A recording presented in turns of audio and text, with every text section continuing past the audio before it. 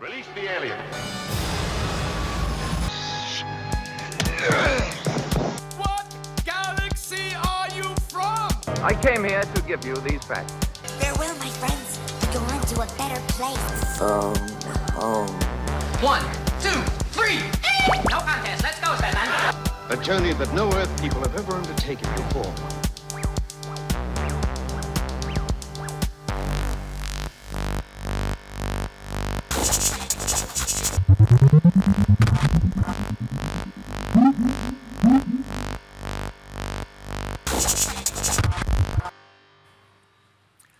Hey, we're in a series called Aliens, and in case you're just kind of hopping in, here's kind of the premise of what we've been talking about.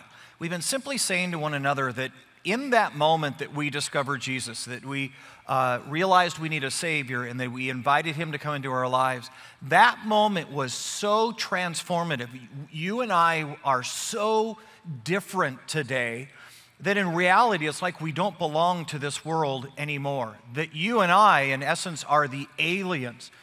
And that if we're not careful, we will continue to live our lives the way that we lived before. We'll do what our neighbors are doing. We'll make the same types of decisions that our coworkers are making. And in reality, if that's what we do, then you and I have no reason to expect our lives to turn out any different than their lives, even though we have Jesus. And what the Bible's saying is that you and I are now to begin to live like aliens in this world, understanding that the old rules and the old principles and the way that everybody else is doing it don't apply anymore in our lives. And there's a new set of rules. There's a new set of standards for you and I to live by, but it'll be different than everybody else. You will be the alien. And the first week we talked about this idea that said, hey, this isn't home anymore. That there's something bigger than this little 80-year dot that we call our lives. That you and I believe that there is eternity beyond this, and eternity is way, way longer and way, way more important than anything that can happen during the 80 years that you and I are on this earth. And so Jesus said, look, be careful. Don't live your life for the dot. Don't live your life for here, because nothing that you achieve, nothing that you accomplish, nothing that you save up, nothing that you purchase here goes on with you to there. And instead, be sure that you are laying up for yourselves treasures, Jesus said, in heaven. That something you're doing, something you're investing in, something that you're putting your life and your heart and your time in has eternal purpose and eternal meaning, that you're sending it on ahead. Don't you dare, Jesus said, live for the dot. This isn't home. And then last week we talked about this idea that said, Jesus said, look, I know this is new and you may not have got it, but you are not an owner. See, 100 times we say, wait, it's my life. I can do whatever I want. And Jesus said, no, it's not. It's not your life. You are not an owner. Everything you have, every moment that you have to live, every talent and ability that you have, every opportunity that comes into your life is God-given. And you are not an owner, you're a manager.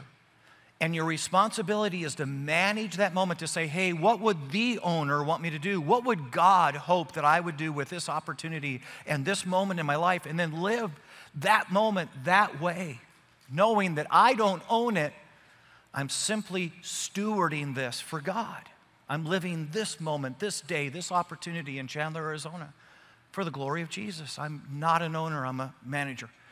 And it's been interesting because God's been stirring us. We've been just watching as people's hearts are getting moved, and God's kind of taking us to new places, and suddenly light bulbs are going on, and we're going, whoa, if that's true, then I need to do some things different than I've ever done before. And today, we're going to hop into a third topic, which is really just involving our finances. And here's my fear.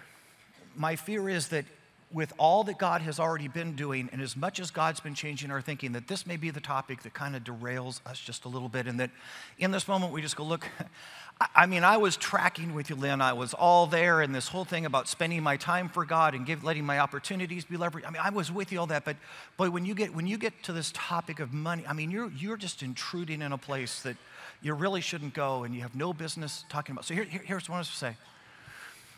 would you just hang in the room for the conversation? Because here's the deal. If at the end of the time that we talk, you go, look, I didn't get anything from that, and I don't think it applies, and that's okay. It's okay. But it is possible that God will say something to our hearts today that we've never considered before.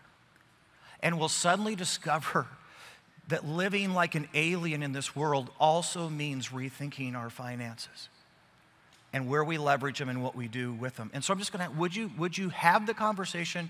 When we're done, would you just be willing to say, hey, God, does any of that apply to me? And then do whatever God would lay on your heart. Just do that. And if God says, hey, none of it, then you're off the hook and you're good. But here's my fear. My fear is that we'd come to this topic, we'd come to this moment in the conversation, and you and I would pull a Cain. You know who I'm talking about when I say a Cain. Cain and Abel, Cain. Second story in the Bible, Cain. And you realize Cain comes to a moment where God is having a conversation with him about his stuff, about his finances. And in that moment, Cain goes, whoa, whoa, whoa, God, you just crossed a line. There's just no. And he pulls a Cain. And I want to take a moment and go make sure that you and I aren't pulling any Cains in our life when it comes to our finances. So grab your Bibles real quick. We're going to take a look at his story, see if we can learn some lessons together, and maybe God would speak to our hearts. So grab your Bibles. It's Genesis chapter 4. You ought to be able to find that. Genesis, first book of the Bible. So you go to the left-hand side, Genesis chapter 4. Starting in verse 1. Here's the interesting thing as you guys are going there.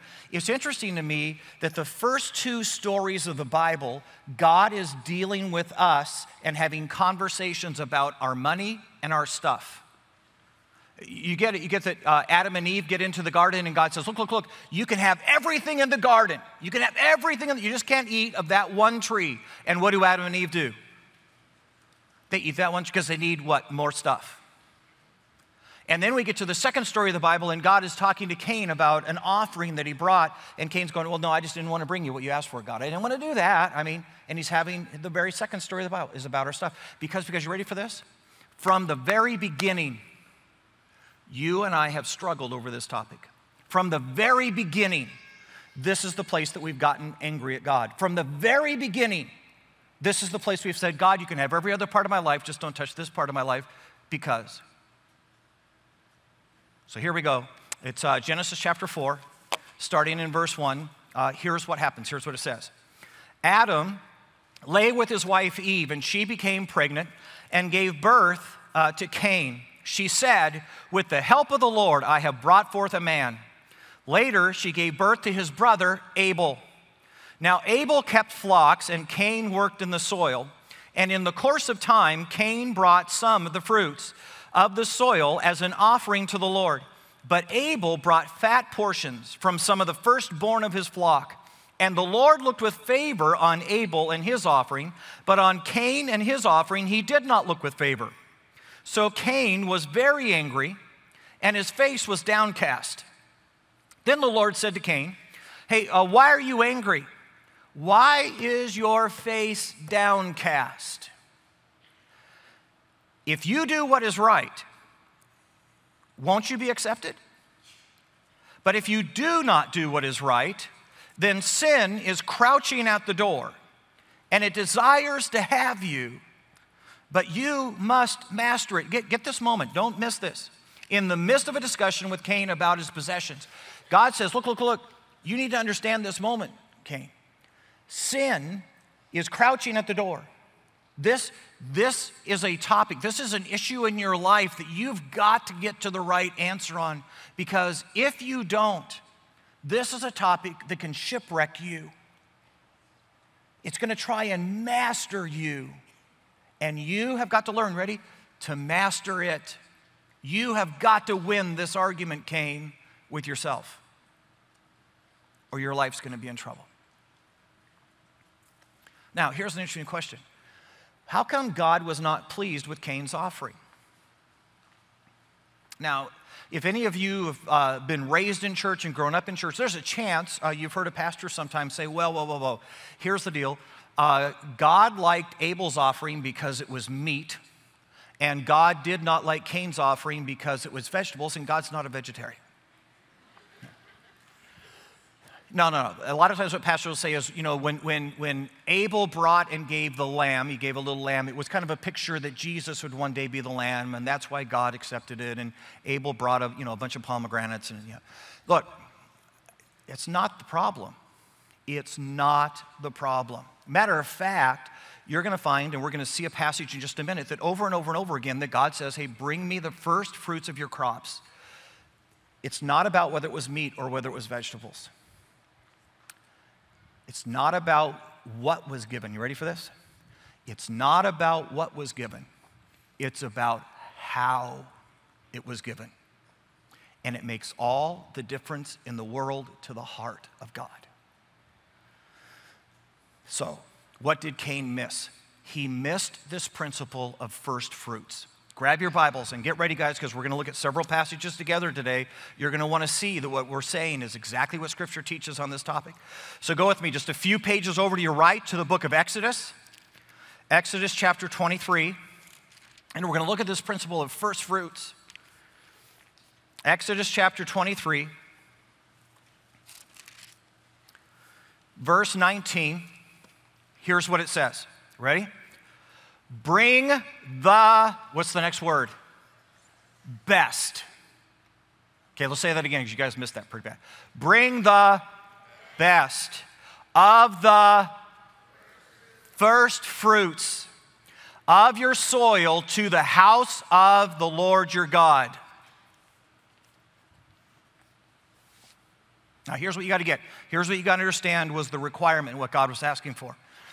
He says to the farmer, look, you're going to bring me the first 10% of your crops. When you get out to harvest, you're going to go out to your field, you're going to take that first 10%, and here's what it'll look. It's not the back 40. So you can't go back to that corner where it didn't get watered very well and nothing really grew. No. You're going to go to the best section of your field, and that's where you're going to take my 10%. And then you're going to bring that 10% of your crop, you're going to lay it on an altar of sacrifice, and we're just going to burn it up. I'm going to burn it up. But that's going to be your gift to the Lord. He says to the guy who's raising livestock, here's how you're going to give your 10th. You're going to give me your firstborn. You're going to give me the first fruits of the womb. So the moment your cow has a calf, you're going to bring me the first calf that cow ever bears. Whenever your lamb or your sheep has a lamb, you're going to bring me that lamb. And you're going to take that first lamb, you ready? Last night this was a dog. We trimmed its ears. You don't need to worry, it was under anesthesia. So he's doing fine and recovery is expected. So, but here's what he says. Look, you're going to take this lamb, and think about this. You're going to take this lamb before it has any opportunity to breed, before it brings you any other lambs. You're going to take that first lamb, okay? You're going to lay it on the altar, and we're going to burn it up.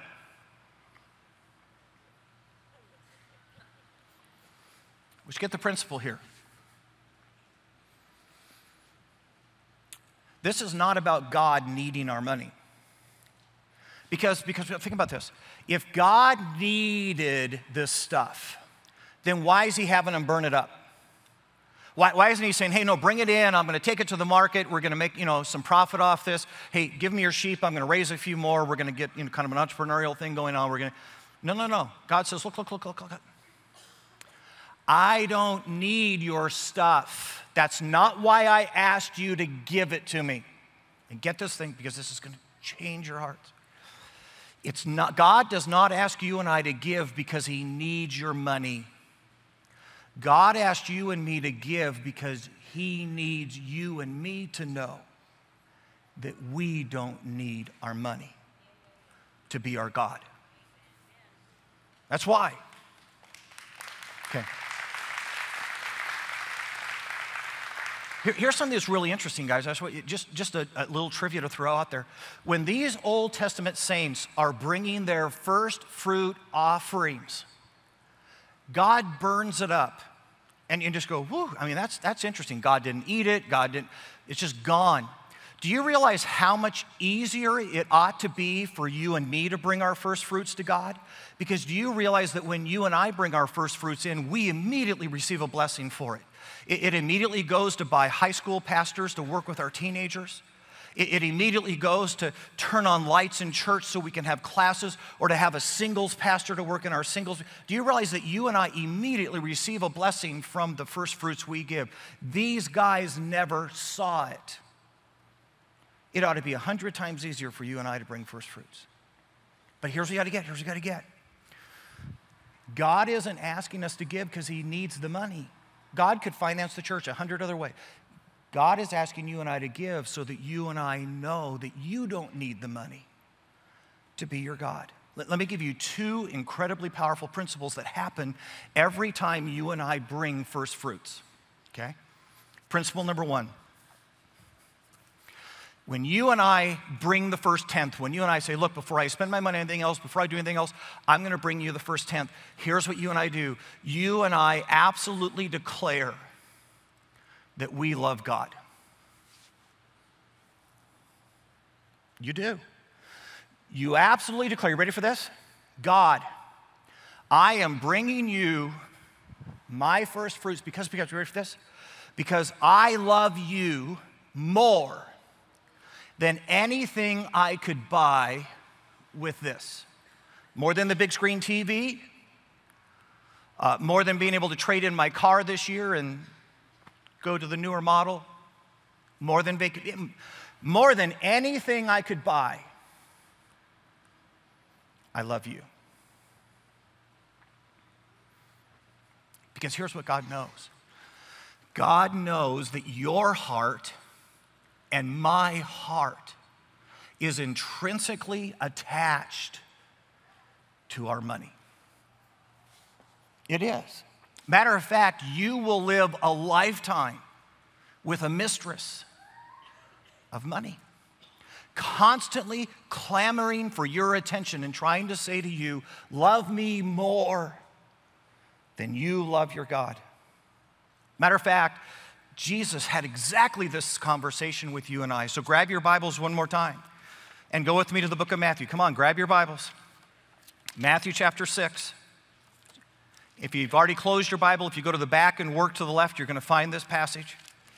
It's Matthew chapter 6, and it's Jesus talking about this very topic.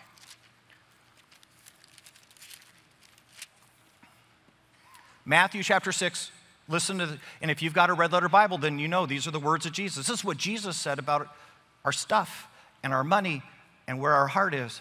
Here's what he says. Do not store up for yourselves treasures on earth where moth and rust destroy. Sound familiar? Part of what we've been saying together as aliens.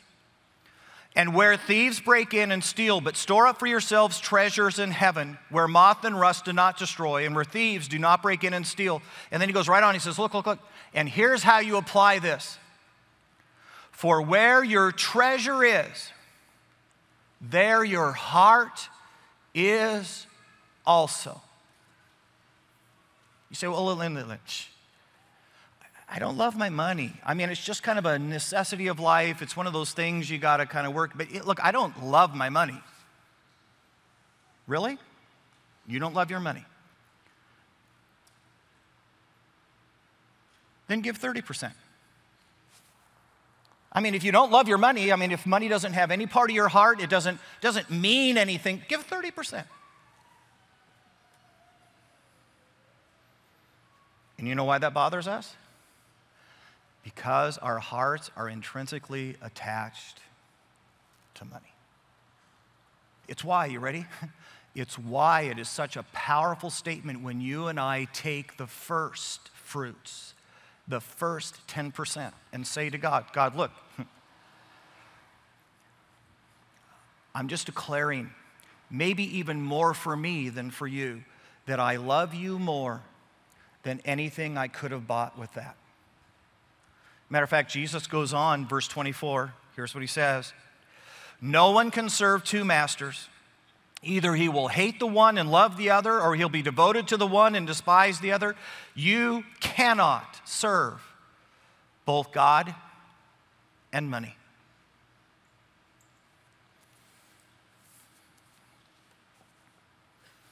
There's a second principle. There's a second incredibly powerful statement that happens when you and I obey first fruits.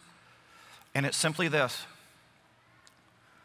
When I give to God first, when I say, look, God, I'm gonna do this, I'm gonna take this before I can do anything else with it, I'm gonna give it to you, it absolutely requires faith.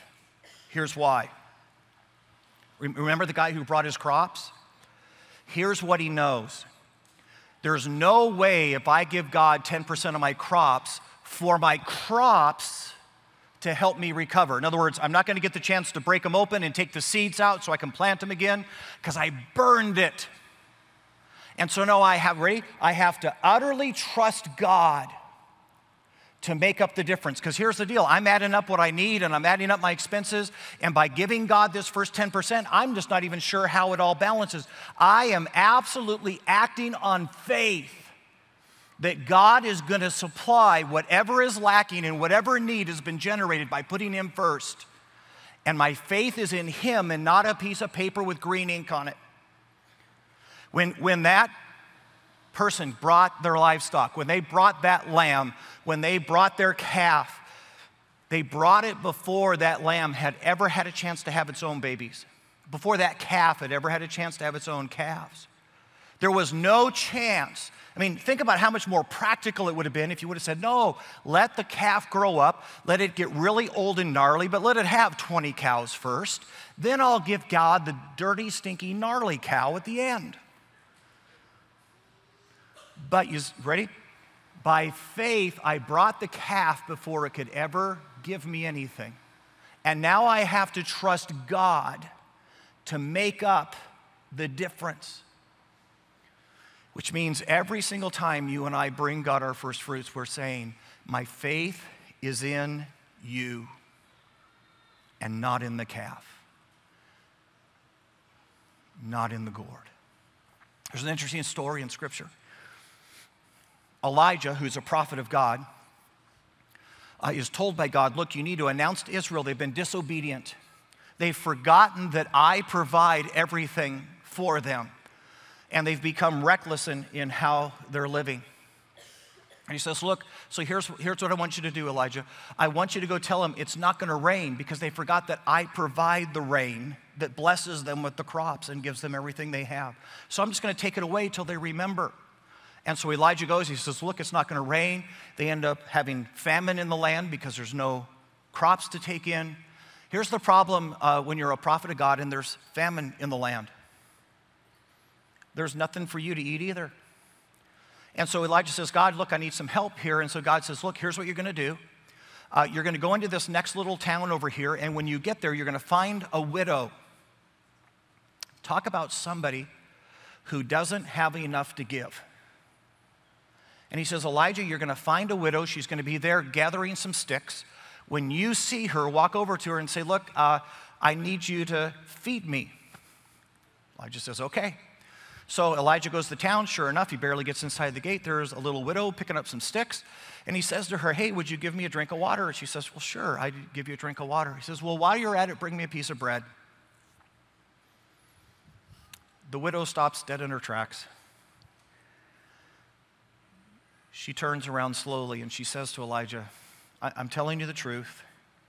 I'm here gathering these sticks because I'm gonna make a fire. I've got a little container that's all the way down to the bottom. It's got a little bit of flour in it. I've got a little jar. It's got just a tiny tablespoon worth of oil in it. I'm gonna make 2 cakes, one for me and one for my son, and we're gonna eat it. And then we're gonna starve to death. Here's what Elijah says. First, make me a cake. Isn't that interesting? First, make me a cake. And then with whatever's left over, make a cake for you and for your son. And she goes. She makes a cake for Elijah and she brings it to him. She goes back and lo and behold, there's still something in the little flour pot. There's still a little something in the oil jar, and she mixes it together, makes a cake. Gets up the next morning, guess what? There's flour in the flour pot and there's oil in the oil jar, and she makes a cake, and she goes back at lunchtime, and there's flour in the flour pot, and there's oil in the oil jar. You know how long this goes on? 3 years. Let me ask you a question. How many of you think that if she would have said, hey, here's what I'll do, I'm going to make a cake for me, and I'm going to make a cake for my son, and then I'll come and make a cake for you with whatever's left over, how many of you think God would have done the miracle and provided? Because guess what we know? Order matters. It was the absolute faith of the widow that said, I'm going to do this for the man of God, even though I have no hope unless God provides. And guys, I'm just going to tell you that when you and I come with first fruits, I get it. I get it. It's why it is an absolute act of faith that says, I'm not trusting pieces of paper with ink on them. I'm trusting my God to make the difference. It's why, you ready? It's why God doesn't need your money. He needs you to know you don't need your money to be your God. In light of first fruits, in light of the discussion that we just had, now go back to the conversation that Cain has with God. See if the story reads different. And if all of a sudden you go, oh, that's why God is so disappointed in Cain's answer. So jump with me again, back to Genesis, back to the story of Cain and Abel. Genesis chapter 4. Here we go. Now watch as I read, see if you can see the moment, okay? Genesis chapter 4. Adam lay with his wife, Eve, and she became pregnant and gave birth to Cain. And she said, with the help of the Lord, I have brought forth a man. And later she gave birth to his brother Abel. Now Abel kept flocks, and Cain worked the soil. You ready? In the course of time. After he'd gone through his month, after he'd paid his bills, he looked to see what was left. In the course of time, Cain brought some. He brought what was left over. He brought what he could afford after he had already spent what he wanted to on himself. After a while, Cain brought some. You get the moment. Cain is thinking about this, and he's processing it in his head, and he's trying to figure out how this makes any sense. And he's going, look, I'm just telling you, there's the mortgage on the tent. You cannot believe what a convertible camel with leather costs these days. And then the kids, you know, the kids are in slingshot lessons.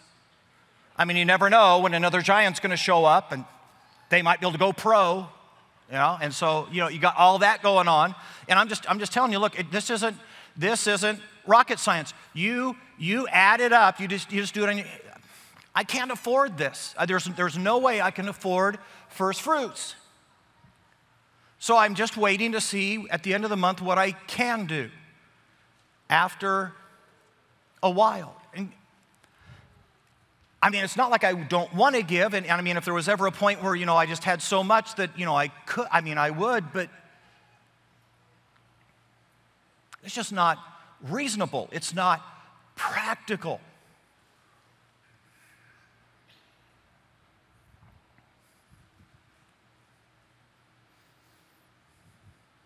Can I give you a clue? God's not a big fan of practical. He's just not. And you say, well, wait, Lynn, I mean, are you trying to tell me to be reckless and I mean, just do this and no. I'm going to tell you that 90% of your life doing what's reasonable and what makes sense and what's practical is okay. It's just not okay when it keeps you from doing what God asks. And when God asks, practicality has nothing to do with it. See, when God asks, you jump out of boats and you walk on water. See, when God asks, you go walk around a city 7 times and you let God push the walls over. See, if David had been waiting to be practical, he would have sat around until the bazooka was invented before he went after Goliath. If Daniel was trying to be practical, he would have exhausted all of his appeals. And while he was waiting in prison, he would have been studying lion taming 101. If Gideon was being practical, he would have saturated Israel with recruitment posters for his army. I'm just telling you. God is not a big fan of practical. And he says, look, there's moments when I'm just going to ask you to demonstrate your faith. I'm just going to ask you to do what I've asked you to do. And then trust me to be the difference maker.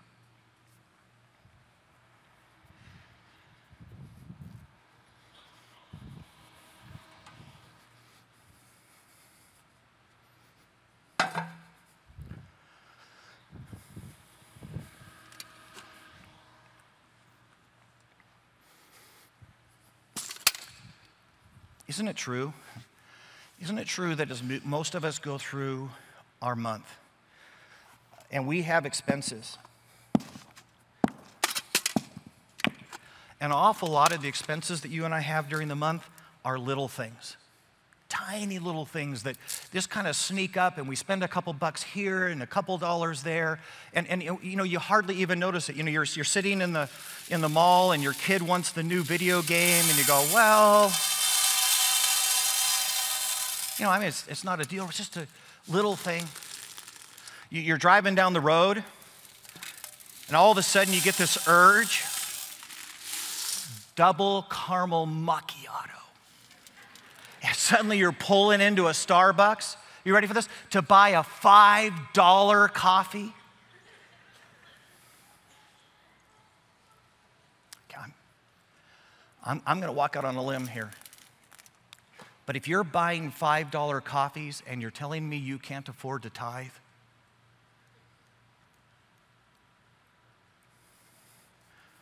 you see that blouse.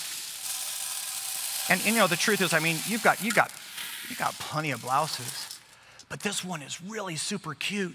And besides, it's on sale. So if you buy it, you'll be saving your husband money. And you know, there's that night you're a little bit tired and you decide you're going to eat out even though you've got food in the house. But hey, isn't the reality that there's an awful lot of little things that kind of slip in? And if you and I were to even try to document, we'd go, I don't know. I mean, every month just has a ton of little things that come in and kind of eat away at your finances. And then you've got the real stuff, because here's the deal.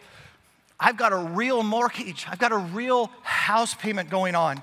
And then there's the car payments that we've got going on. And I know, look, I get it. I get that running up my charge cards with like 21, 22, 23% interest, I mean, I get it. Probably wasn't the wisest thing to do, but if you read that little thing on the bottom where it says, if you pay just the minimum, I mean, I'll pay back $1 billion. And you just go, look, Lynn, this isn't rocket science. I'm just telling you.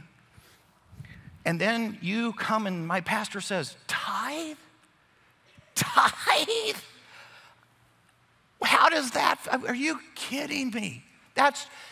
Lynn, what you don't understand is just how absurd this is in the midst of the conversation.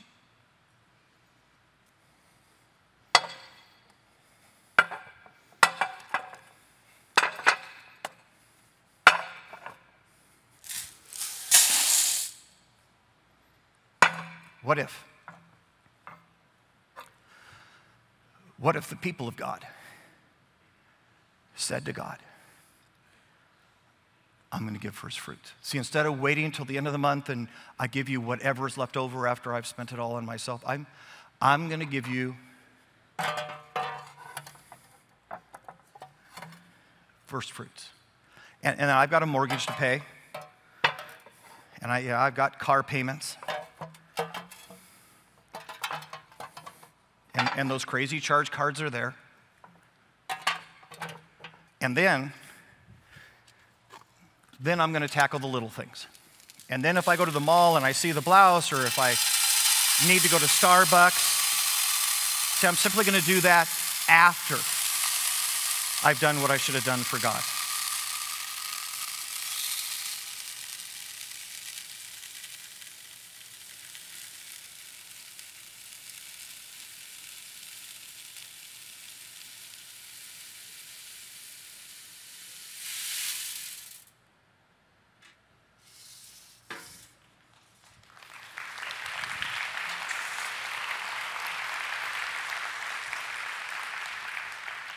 So guys, look. I'm just crazy enough. I'm just crazy enough to believe that when you and I give God first fruits, that God's going to make sure Starbucks happens.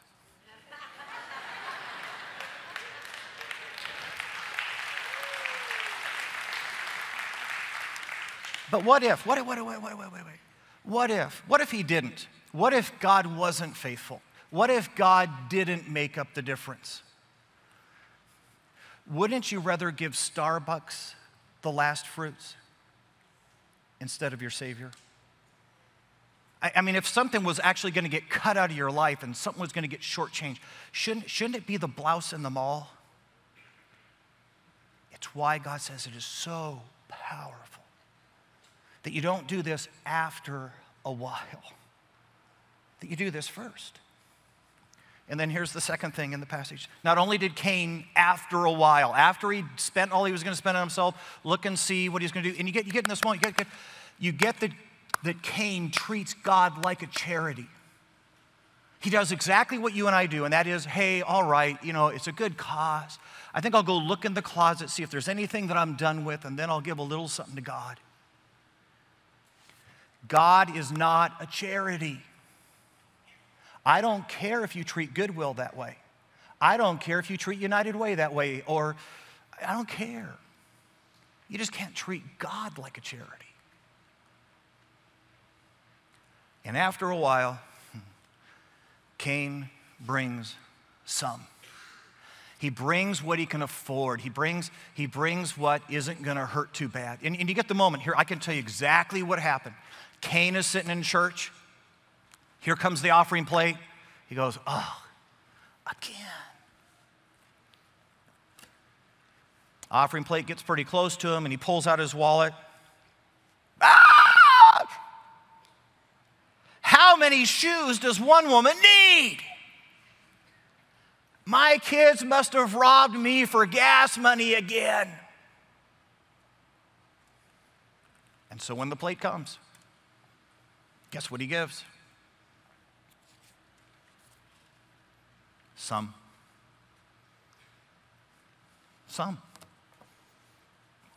Whatever he could afford in that moment. After. Here's the problem with some. What you give is a direct reflection of your gratitude. What you give to God is a direct reflection of how thankful you are to God. And when you give some, it makes a huge statement. Lisa and I had just gotten married, and we moved into a little house. You ready? 48th Street and Southern.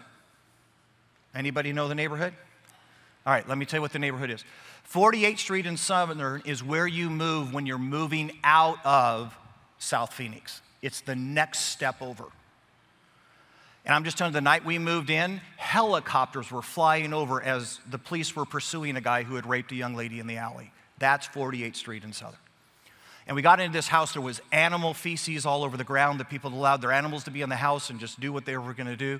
There was blood on the walls because they were intravenous drug users, and when they pulled the needle out, the blood was spurted on the wall. And Lisa and I wiped down this little house and cleaned it up, and my dad was taking out the old carpet at his house, and we begged him and said, Dad, can we have your old carpet? Because your old carpet is so much better than the carpet we've got right now. And we put that carpet in our house. 900 square feet.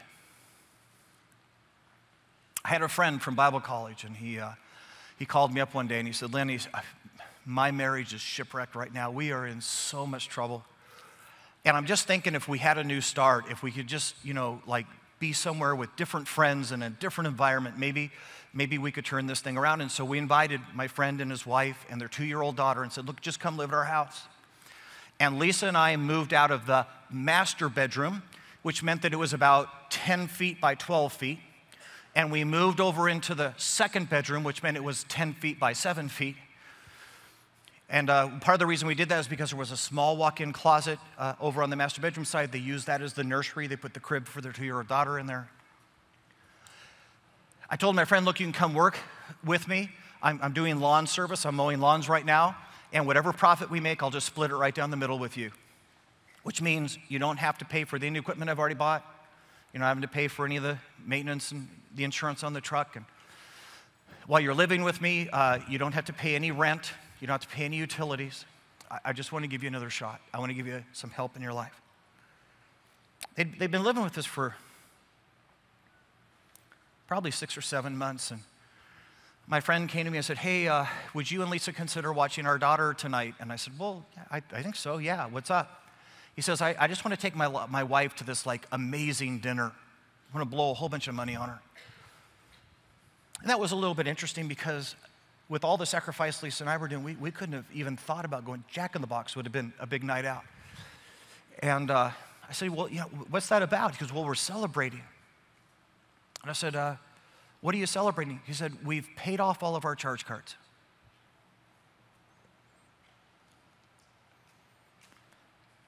I thought that was interesting that in the midst of all the sacrifices that Lisa and I were making on behalf of this couple in light of them not paying a single penny on rent or utilities, and we were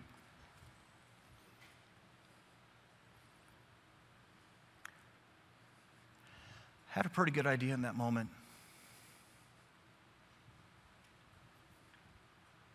that my friends weren't necessarily very grateful for what Lisa and I had done. It's because here's the deal: when you're grateful, you're generous. When you're grateful, you give back, which is why, you ready? It's why what you and I give to our Lord is a direct reflection of our thankfulness. It just is. And when you and I are stingy, and when you and I say to God, wait till I spend everything on myself that I want to spend on myself, and I'll see what I have left over afterwards,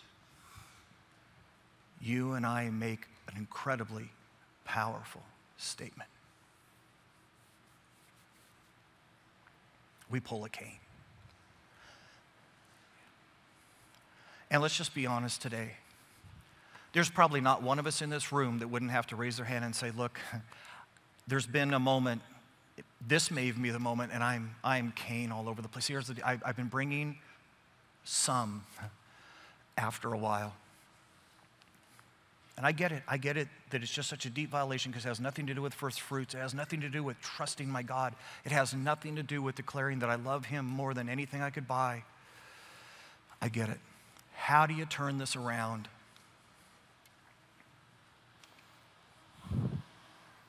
Do what God required. Take his share first. Say, God, that's yours. It doesn't make sense. It doesn't feel practical. I'm not sure how I make it. But here's the thing. I'm counting on you to make up any difference I've got. Because I need you to know that I love you more than anything I could have bought. I'm going to give you first fruits. Here's what I'm going to ask you to consider. I'm going to ask you to go home and pray about this today. And I'm going to ask you to simply say to God, God, in light of what you've done and in light of what I want you to know about me and how thankful I am in my heart, what should I be giving right now? And to simply do whatever God lays on your heart. Don't do what I lay on your heart. Don't do do whatever God tells you to do. Just do that. So here's what we've done. In the seat back in front of you, we've put some cards, and I'm going to ask every single family to grab a card right now. I'm going to ask you to take the card home, and if you notice, it's got a place for your name and for your address on there, and then at the very top, it just simply says, I'm committed to start giving blank. Now, let me tell you why we're doing cards. No one's going to call you. No one's going to bug you. That's not what this is about. When you and I fill out a card, it feels more like a promise. So this is between you and God. It's not between you and me. It's between you and God.